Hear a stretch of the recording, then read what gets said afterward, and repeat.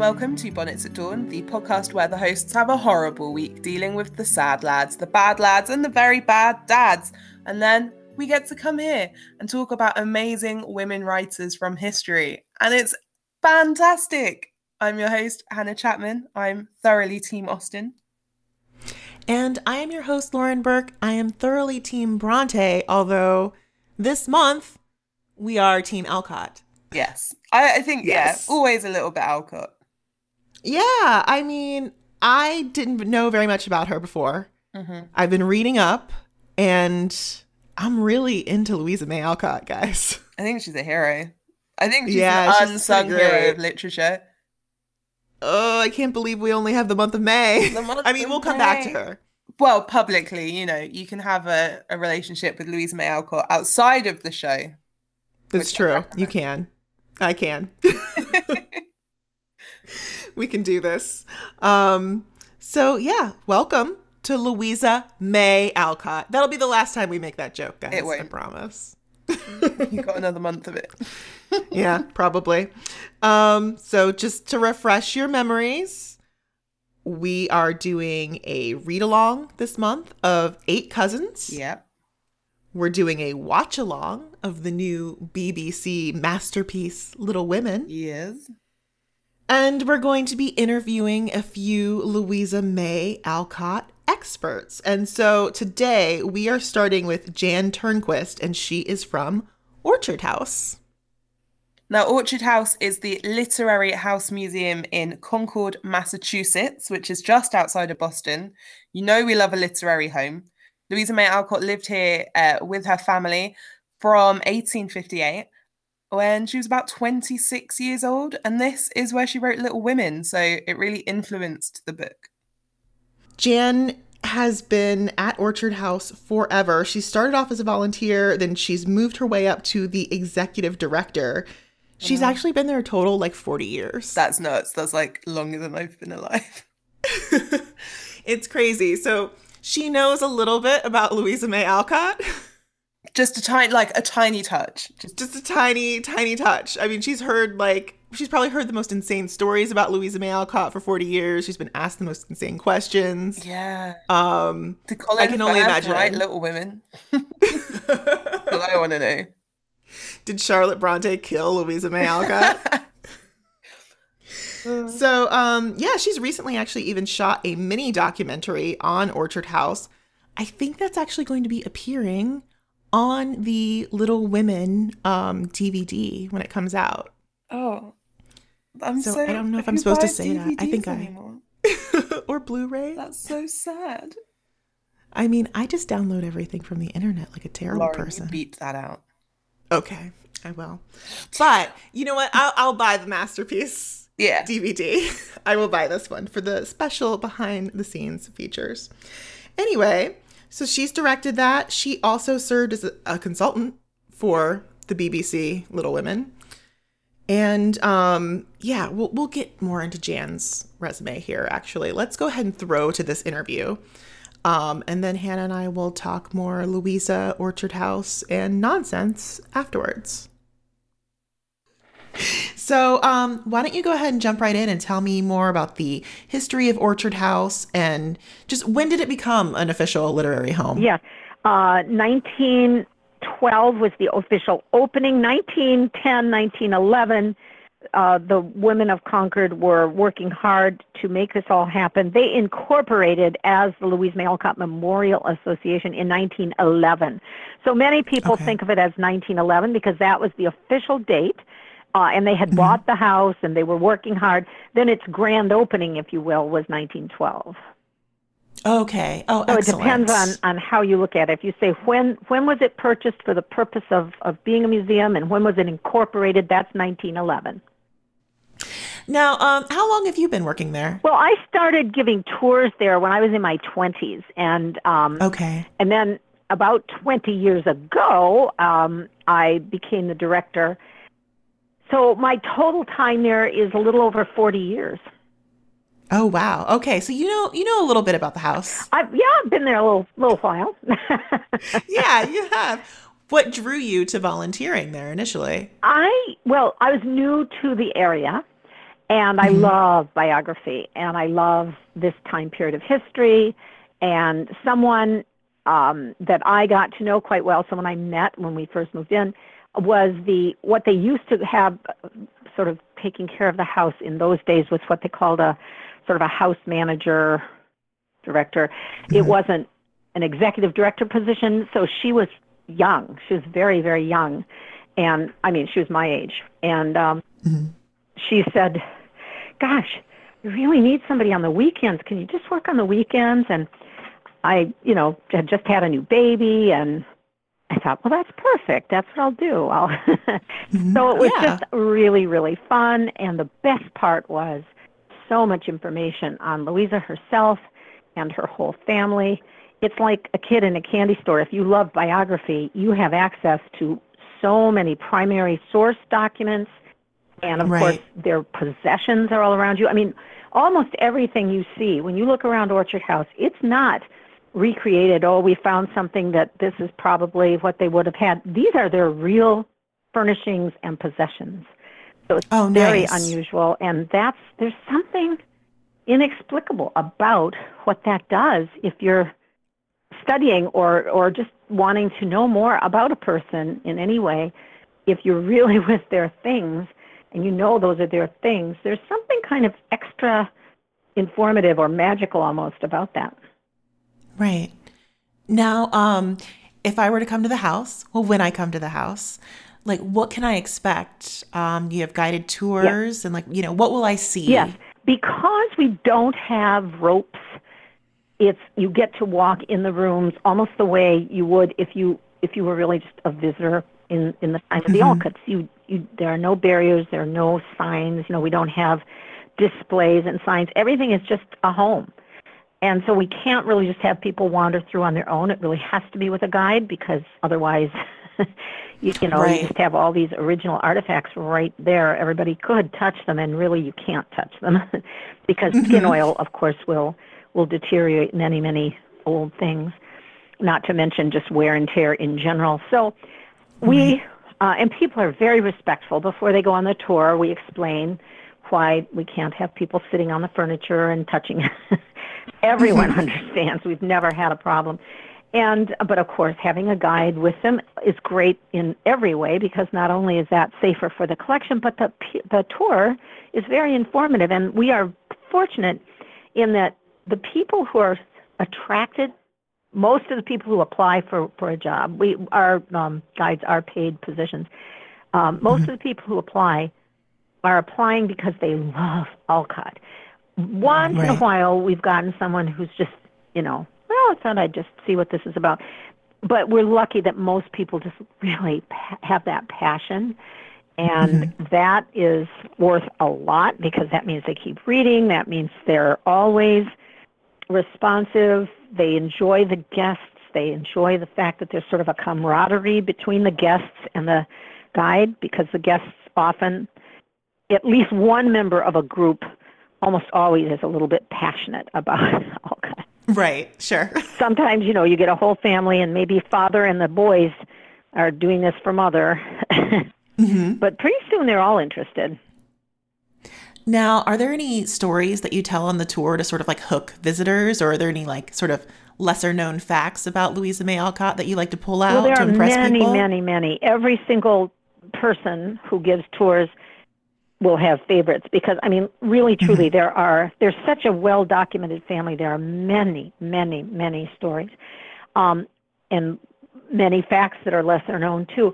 But I would say, for me personally, one of the lesser known facts that I really enjoy sharing with people is that Louisa loved to run. And that is such an unknown fact. Most people don't know it. Most biographers don't even delve into that.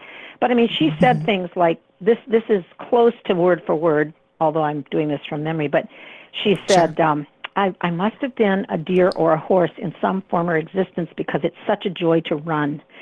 And one of her cousins said about her that she's the best girl runner I've ever seen. She runs like a gazelle. So she was just good at it and loved it. And what we would today call writer's block was for her a chance to get out and run. If she was just trying to write and was a little stymied, or for other reasons too. I mean, it didn't have to be that reason, but she loved to get out and run. And you guys have a 5K, correct? Yes, a 5 and a 10. Yeah. We do both. Okay. And that's why we do it, because it's honoring that part of Louisa, and I think at the same time, hopefully starting to bring it into people's awareness. And it's really fun when we have a family. Sometimes it'll be father and daughter, or sometimes a whole family, or mother and daughter. But, of course, boys run it too. But in particular, it's fun when a parent will take me aside and say, I wanted to bring my daughter to show her this sort of spirit of a woman who wrote a book that's been a bestseller for 150 years now, but also was physical and active and really a feminist. Right. And I think that's another fantastic part of Louisa that people can figure out and pick up on very easily just from reading her works.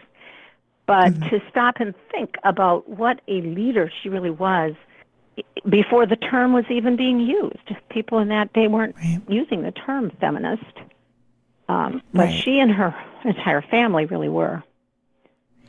Now, what other sorts of events besides the 5K do you guys have to sort of honor her and her memory? We do a seminar every summer, and it's really something that was started by her father. We call it the Summer School of Philosophy. He started the Concord School of Philosophy and Literature in 1879 because he had been a teacher all his life, but he had always dreamed of teaching adults, and he started that in 1879. He really felt that learning should be a lifelong activity, that you're never too young and you're never too old for it. He strongly felt that. So this honors him, but it also honors Louisa, who is proud of him.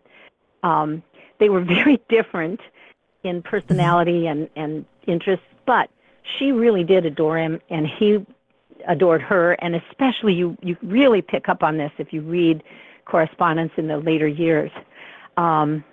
And I think that, well, by topic, we're often honoring her, even though it's a school that her father started. She is often the topic because that's what people are interested in.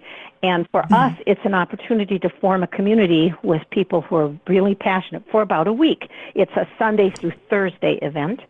And actually, if you go on our website, louisamayalcott.org, you will see all the details about it. It's really quite a wonderful thing. And this year, of course, being the sesquicentennial of the publication of Little Women, where that's the topic, it's talking about 150 years of it never being out of print and being a bestseller. And so it's really sort of a dual purpose, but a lot of times we're also talking about other family members as well. So it's and sometimes we're talking about a topic like abolition that they were active in, but then there are many other people who come into that topic. So it's every year it's different. Oh, that sounds great. Oh, now I really want to come to that. Yeah, you should. That's in July. Yeah.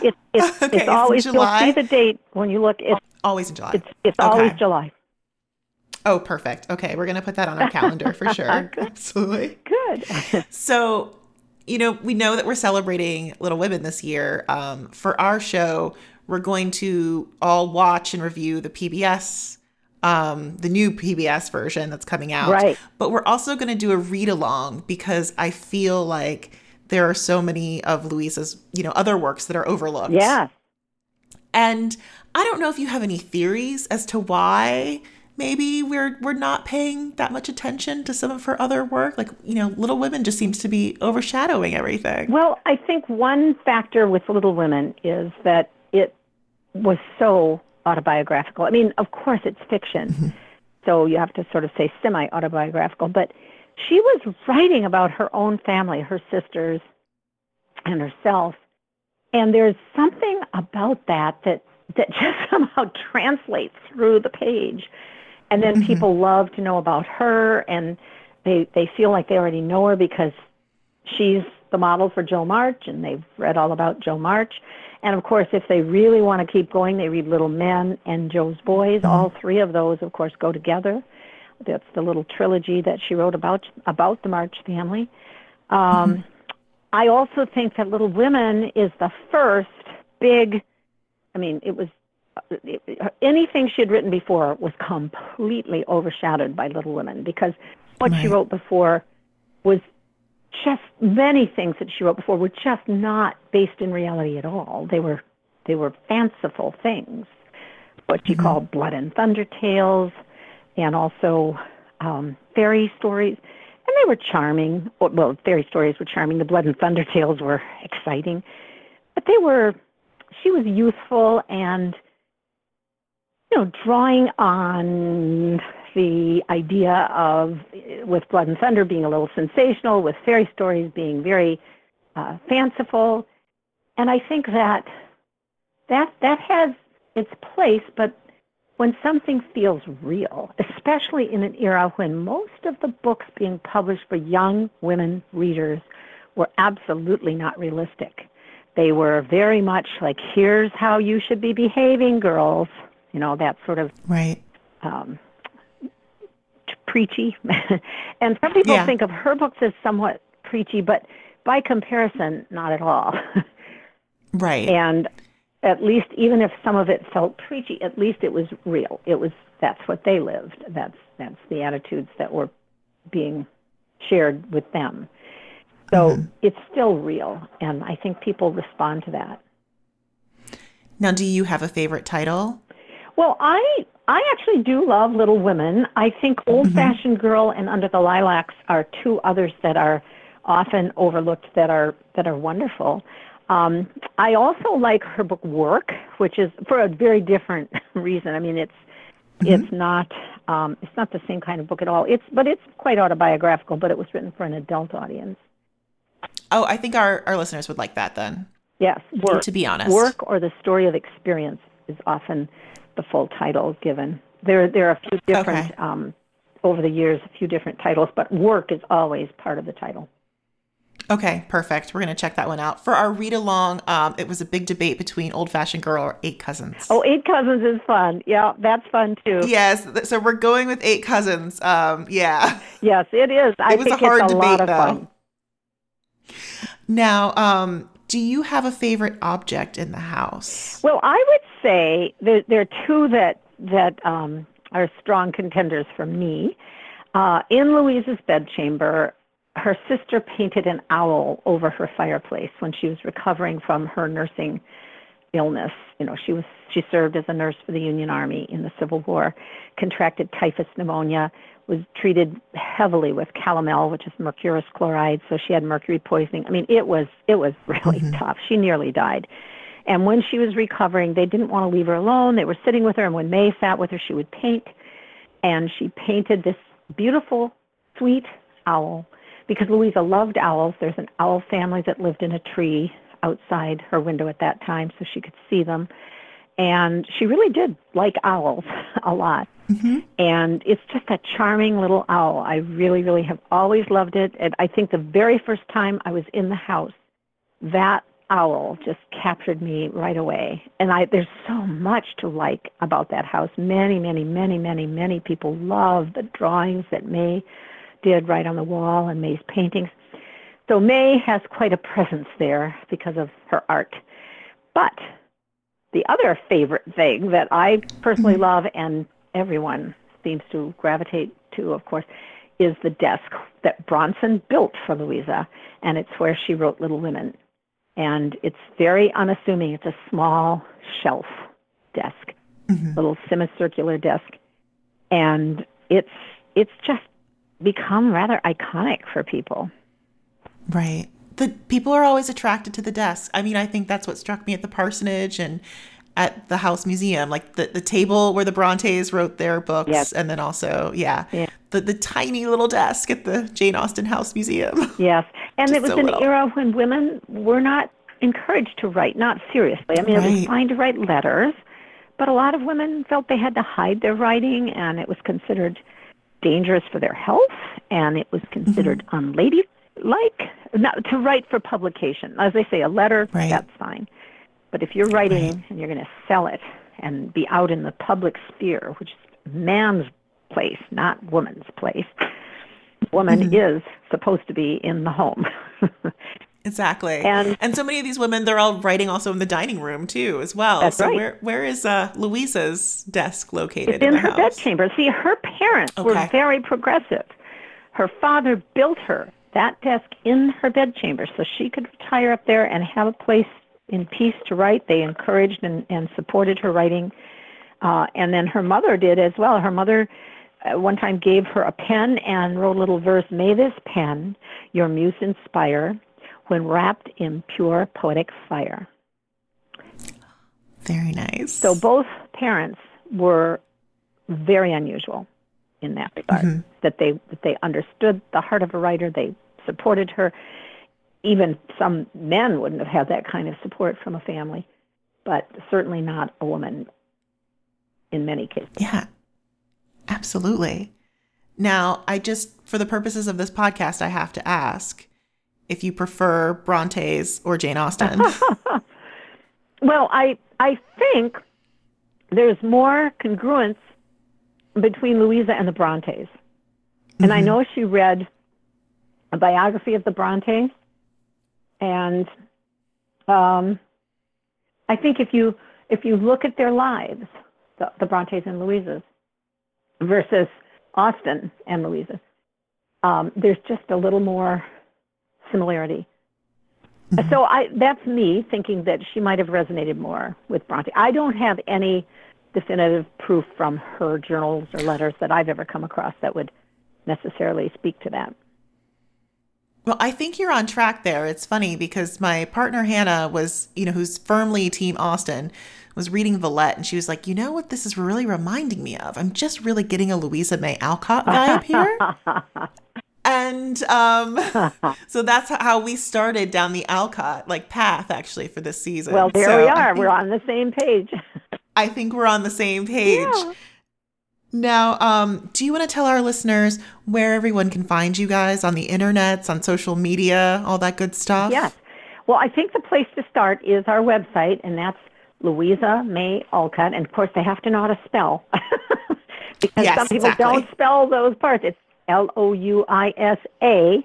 Some people forget that her name is not Louise. So it's LouisaMayAlcott.org. And from there you can connect to our Facebook page and our Twitter and all those things that people enjoy with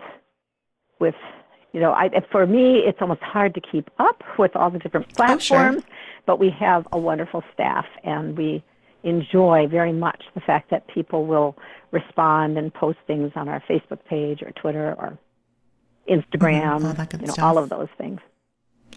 Perfect. Yeah, that's perfect. Thank you so much for doing the show. Oh, it's a pleasure. It's an absolute pleasure. Great information.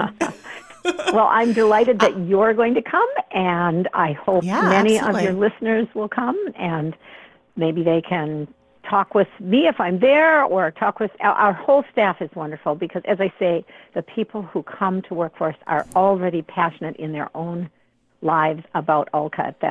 It's not hard to find these passionate Alcott people. So we're very fortunate that that's what we can do, and then people who come to get a tour are having a very joyful experience just with a like-minded person. All right, it's been sorted. So while you guys were listening to the interview, Hannah and I were making evil plans for going to Orchard House. Tentatively 18 months. In 18 months. In 18 months' time, because that is our life now. Yeah, exactly. We're getting that all worked out.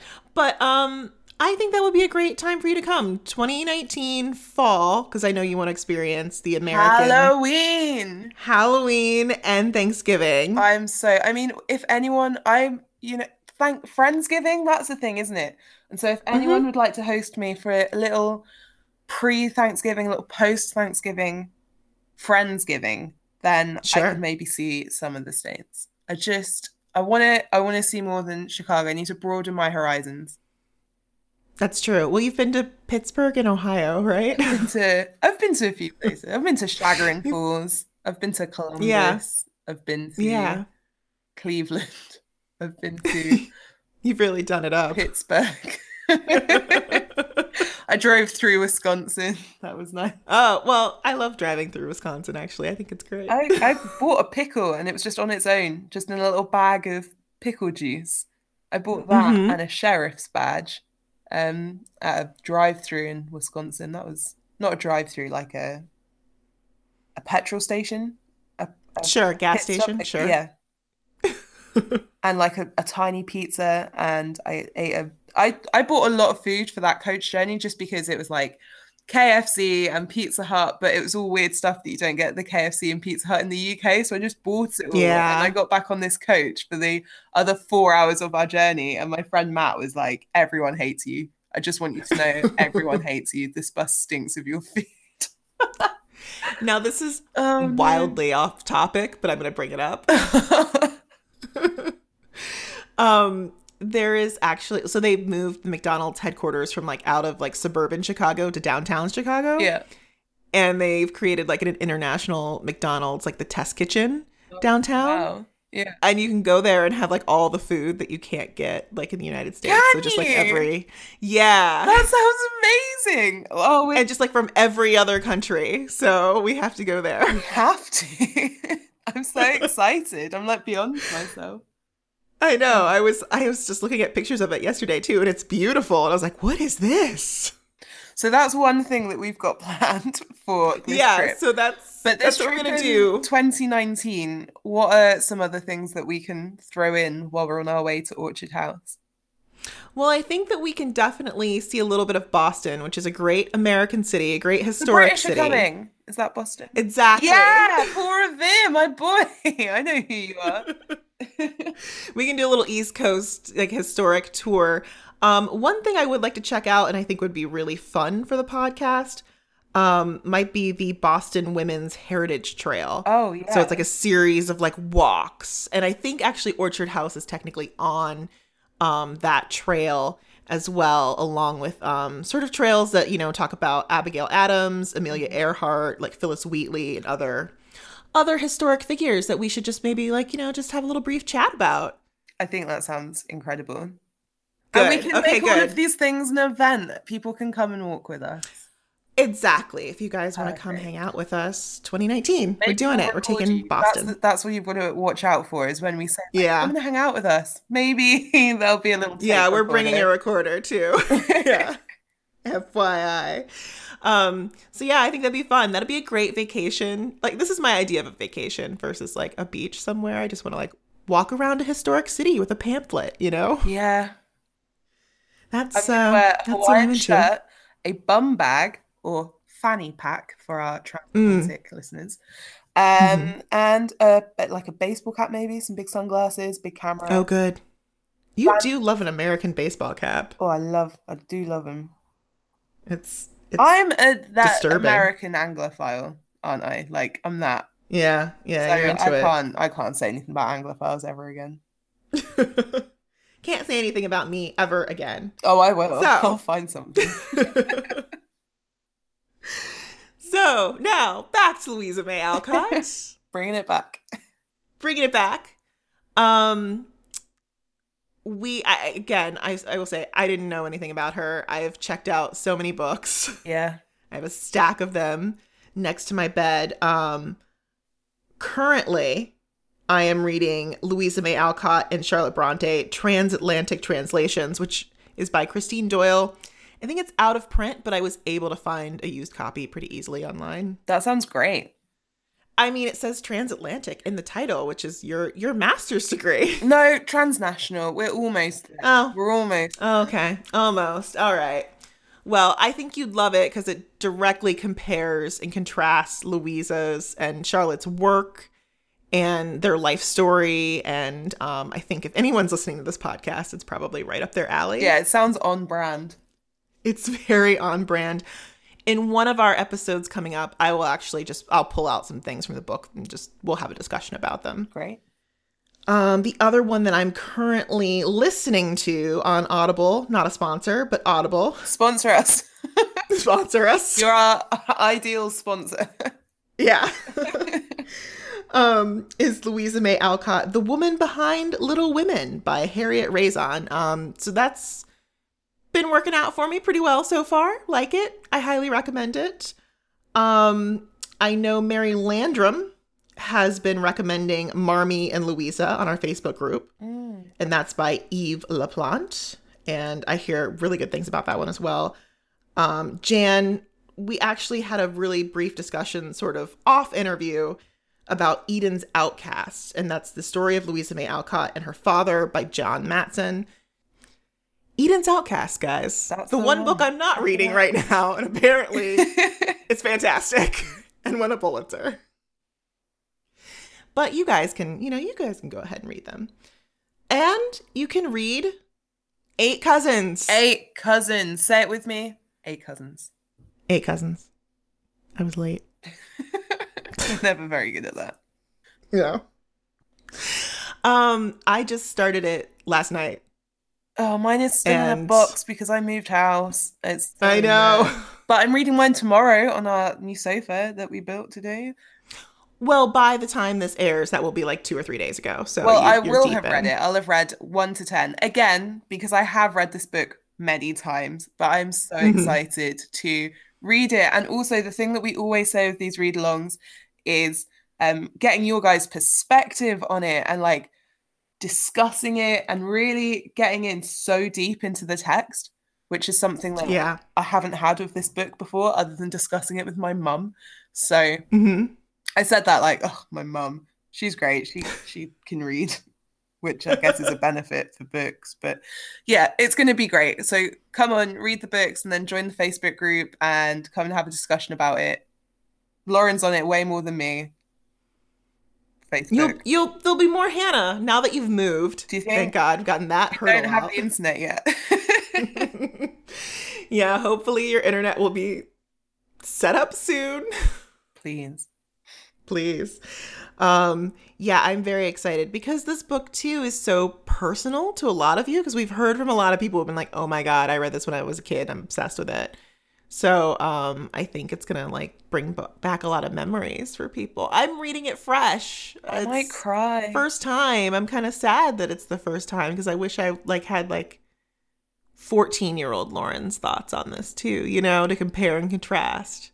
Yeah. But 14-year-old Lauren was like just deep into Christopher Pike and R.L. Stein. She was just like, well, you can hear about 14-year-old Hannah and yeah, live vicariously through my experience of the book, being a loser and being the only person reading not Little Women, Louisa May Alcott at school.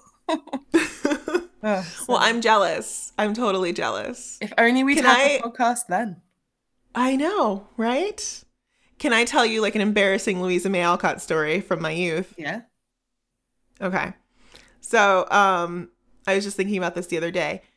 So I had this one teacher who I think I've brought her up on this podcast before. She like was the one that like helped me just like learn how to read when I was like struggling. Mm-hmm. And I had her in like first grade, and then she changed and moved up a few grades, and then I had her again in fifth grade. And in fifth grade, she was just always giving me these books to read, just like, being a mentor, trying to like get me to, read and write more. And just, she was just wonderful. And she gave me this really lovely little copy of Little Women. And she was like, you need to read this book. And I feel like this was the only woman that like handed me a book that wasn't my mother, mm-hmm. Yeah. And I was going to read it. Oh, Lauren. And I just like kept like just not reading it, and then was just reading Babysitter's Club books. Have you read Little White Horse? No. Oh, that's a book that I've got it on my shelf, and I swear to you, my mum gave me that when I was like 9. Mm-hmm. She was like, read this. It's been nearly 20 years. Have you still not read it? I haven't read it. I'm so against reading it now. Because I did that thing, like definitely. Someone recommends something too many times, so you just don't do it, and then it's a thing. So that was kind of what it was getting to be with Little Women. Yeah. I was just like, oh, and I was going through a real deep Power Rangers phase as well, and I wasn't ready for it. And I just only wanted like scary or like action. Like that's all I wanted. Wow. And that's not that. Then like I know it's not that. And then she like wanted to have this discussion. So she had this little discussion group. Like we had like a book club.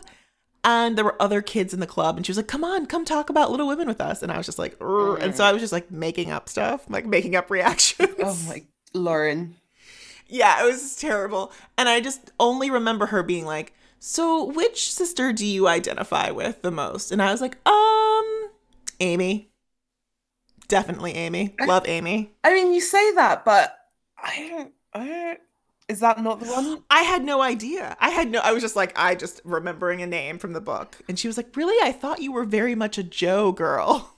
No, so something that I think is worth like, just because a character likes reading or just because a character's a writer doesn't mean that if you like reading or you are a writer or, you know, this, that, and the other, that's the character that is like the closest to you. Do you know what I mean? True. It's like when people are like, I'm a Lizzie because I like to read. And it's like, that isn't her defining characteristic. And Jo's defining characteristic isn't that she's a writer. It's there's so much like, but then Amy has all of these amazing qualities and Meg has all of these amazing qualities and Beth has all of these amazing qualities. And you can like reading and be a Beth and you can like reading and be an Amy. Yeah. Like, it's true. Like I don't think the Amy thing's that far off, man. Loves Europe. I actually do think you are an Amy. Loves a pickled lime. Love it. Great. I probably was more of an Amy, to be honest. At that time. I think I'm a Jo. After that. She's rude. She's rude. Full on rude. Cut this out. So I'm really looking forward to our Facebook discussion because you guys always really bring it with the comments. And lately you've been really bringing it with the reviews. Oh, and I know. Oh my God. I just like blush thinking about them. So those are lovely. We did get one. Was this one on iTunes? It was on iTunes. So we're gonna be reading them. We'll read a few or one every week. And we just want to share it because like people are taking the time and it's just nice and it's good to hear feedback. So don't be afraid to criticize a tiny little bit, but mostly nice things. I can't believe she just said that.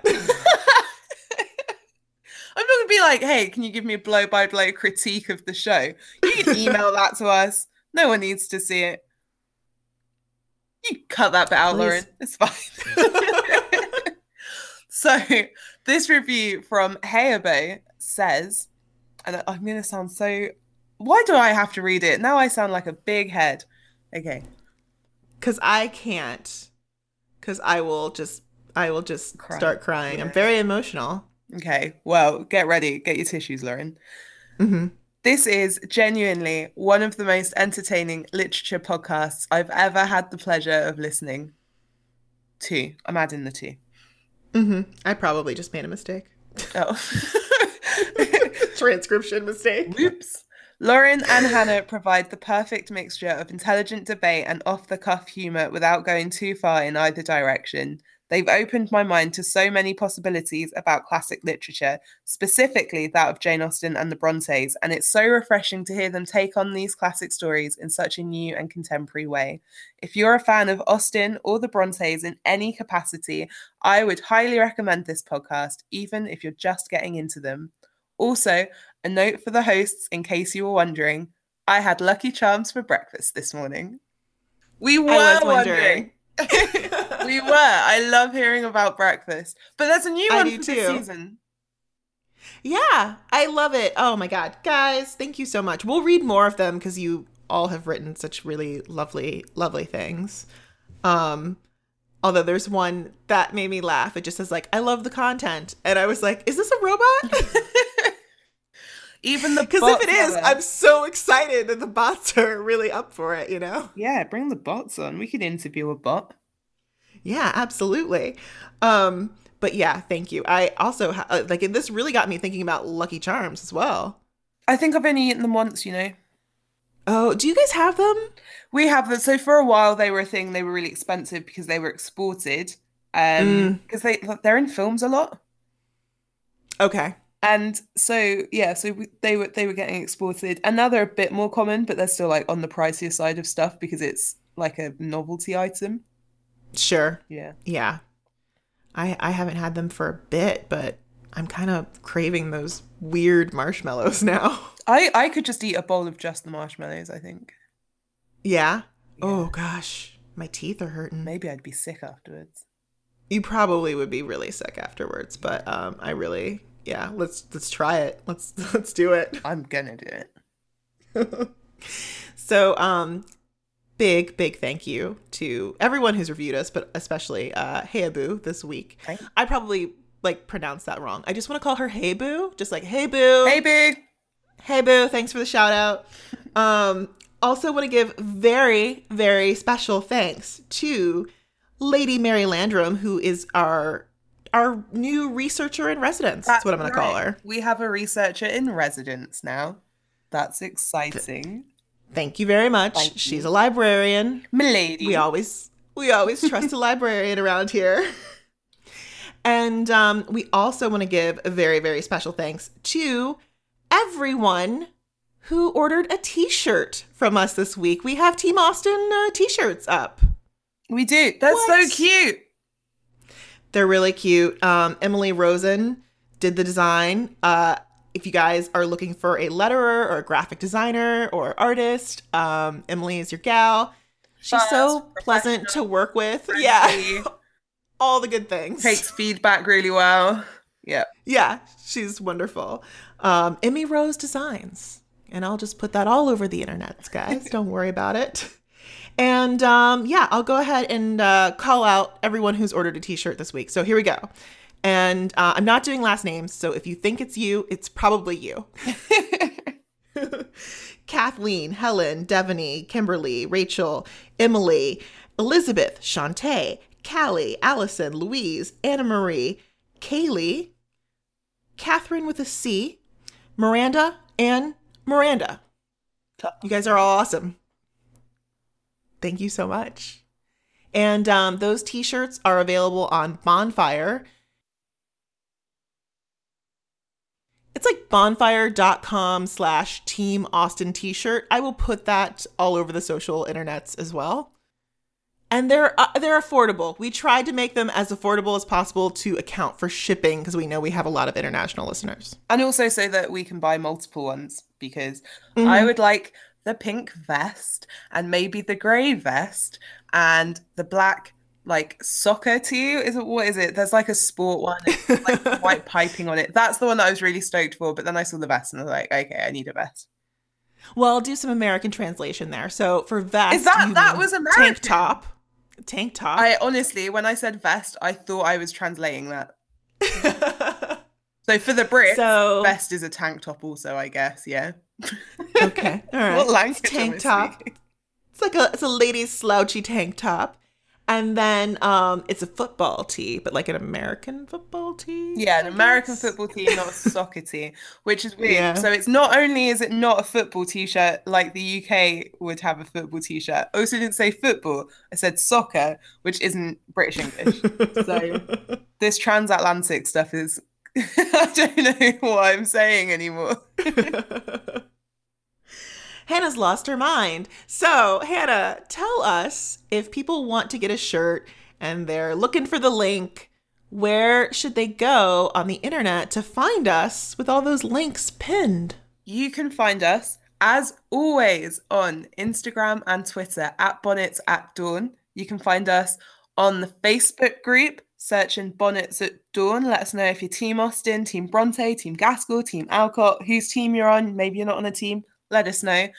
You can email us any criticisms, as I said, @gmail.com. And the social media at the moment is got loads going on. We've got the read along on the Facebook group. You can see pictures of the t-shirts. You can come and hang out. It's really cool. Go and see Lauren. I'm not going to be around that much until May because our internet does not exist. And I am recording in other people's bedrooms at the moment. It's true. Now, before we leave you guys, I wanted to just drop in this additional piece of audio. Now, Jan and I had like this great discussion, and then we were just like about to hang up, and then she was like, oh, wait, one more thing. And she casually sort of mentioned that she was a consultant on the BBC Little Women. And I was like, oh, wait, you need to tell me more about this experience. So just gonna like drop this in at the end as we're closing out.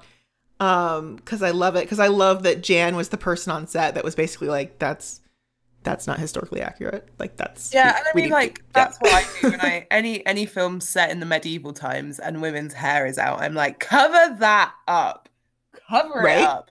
Also, are you eating breakfast? People didn't eat breakfast. Actually, they didn't eat breakfast. I mean, they did, but it's a whole thing. We don't need to talk about it.